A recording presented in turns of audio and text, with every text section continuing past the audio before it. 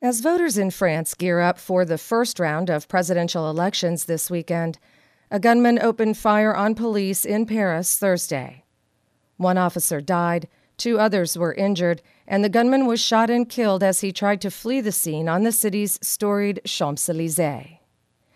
The incident, that French President François Hollande said appeared to be an act of terrorism, is adding fuel to the nationalist fire that's thrust the country's far right-wing party to the top of the polls just days ahead of the vote.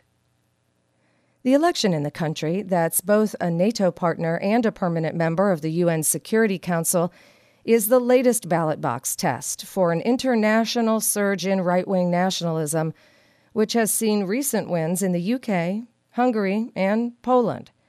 And as with the 2016 U.S. election that brought Donald Trump to power, analysts in France claim that Russia is interfering in the political process.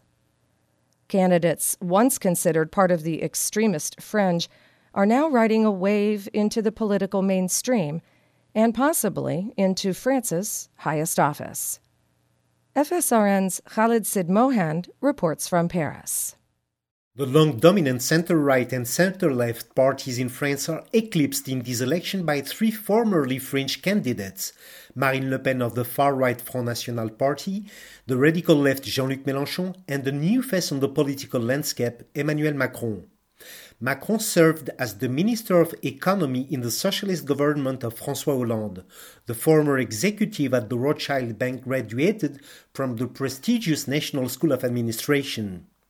His popularity has grown within a political vacuum created by the disaffection of right-wing party voters, les Républicains, whose candidate is engulfed in a corruption scandal, and the Socialist Party of the current and deeply unpopular President François Hollande. But how could Macron, only 39 years old and with no political platform when he declared his presidential ambitions, climb so high in the polls?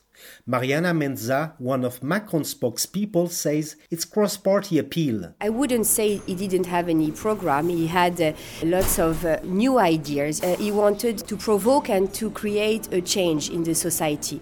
That everyone, all together, you can be from left or right side or from center. Your main goal and your aim all together is to generate a progress in the society.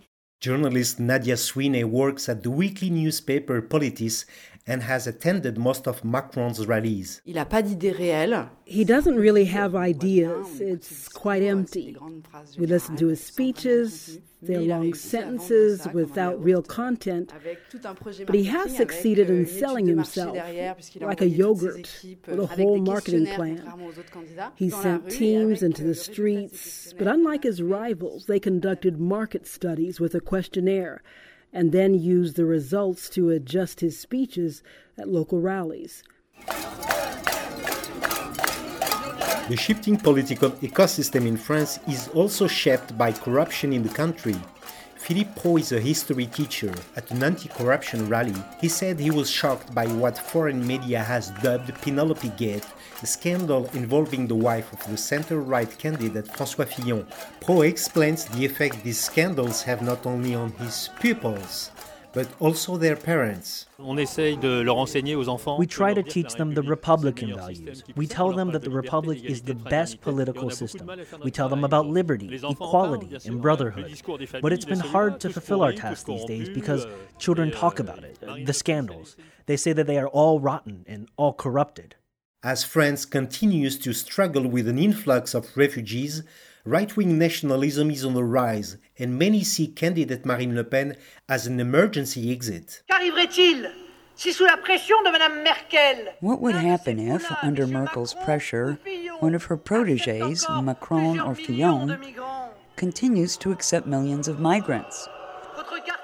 Your neighborhood, your village, your children's school, your life, your wages will inevitably be impacted by immigration.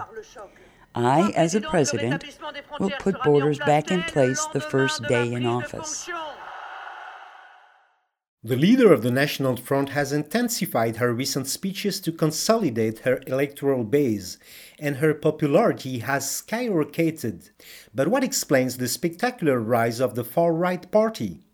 Marwan Mohamed, director of the Collective Against Islamophobia in France, says it's their ability to record racism against Arabs and blacks into anti-Muslim rhetoric, which in France is more publicly acceptable. Islamophobia, in its political form, has been able to capitalize on concepts that have a positive connotation in France. For example, the concept of laïcité or women's rights or even freedom of expression. They have been taken away from their initial meaning and recoded into a form of exclusion. So, for example, laïcité would describe the state-church separation, and it has been reinterpreted, recoded into a form of religious censorship.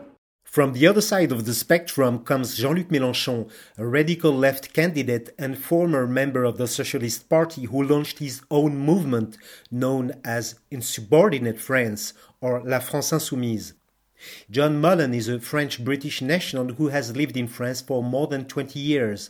Mullen is a professor at Rouen University and is an active member of the movement. Well, he does have some resemblances to the ideas of Bernie Sanders or Jeremy Corbyn, and he's running for this election on a very radical program of, full employment, 100% organic agriculture, 100% renewable energy, really saying it's time to completely change the way the economy works. Unlike the fascists in Italy and the Nazis in Germany, far-right ideology here lies in the history of the French colonial empire, and more specifically in its loss.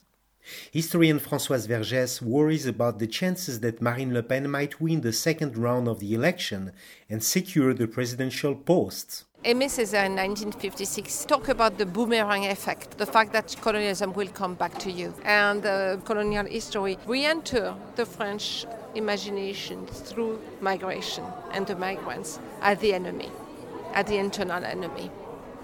So we could have a Trump moment in France, flattering, the worst feeling, but flattering the fact that the other is your enemy. And polls suggest this could happen. The far-right National Front's Marine Le Pen is currently holding the lead just days ahead of the first round this Sunday. Khaled Sidmouhand, FSRN, Paris.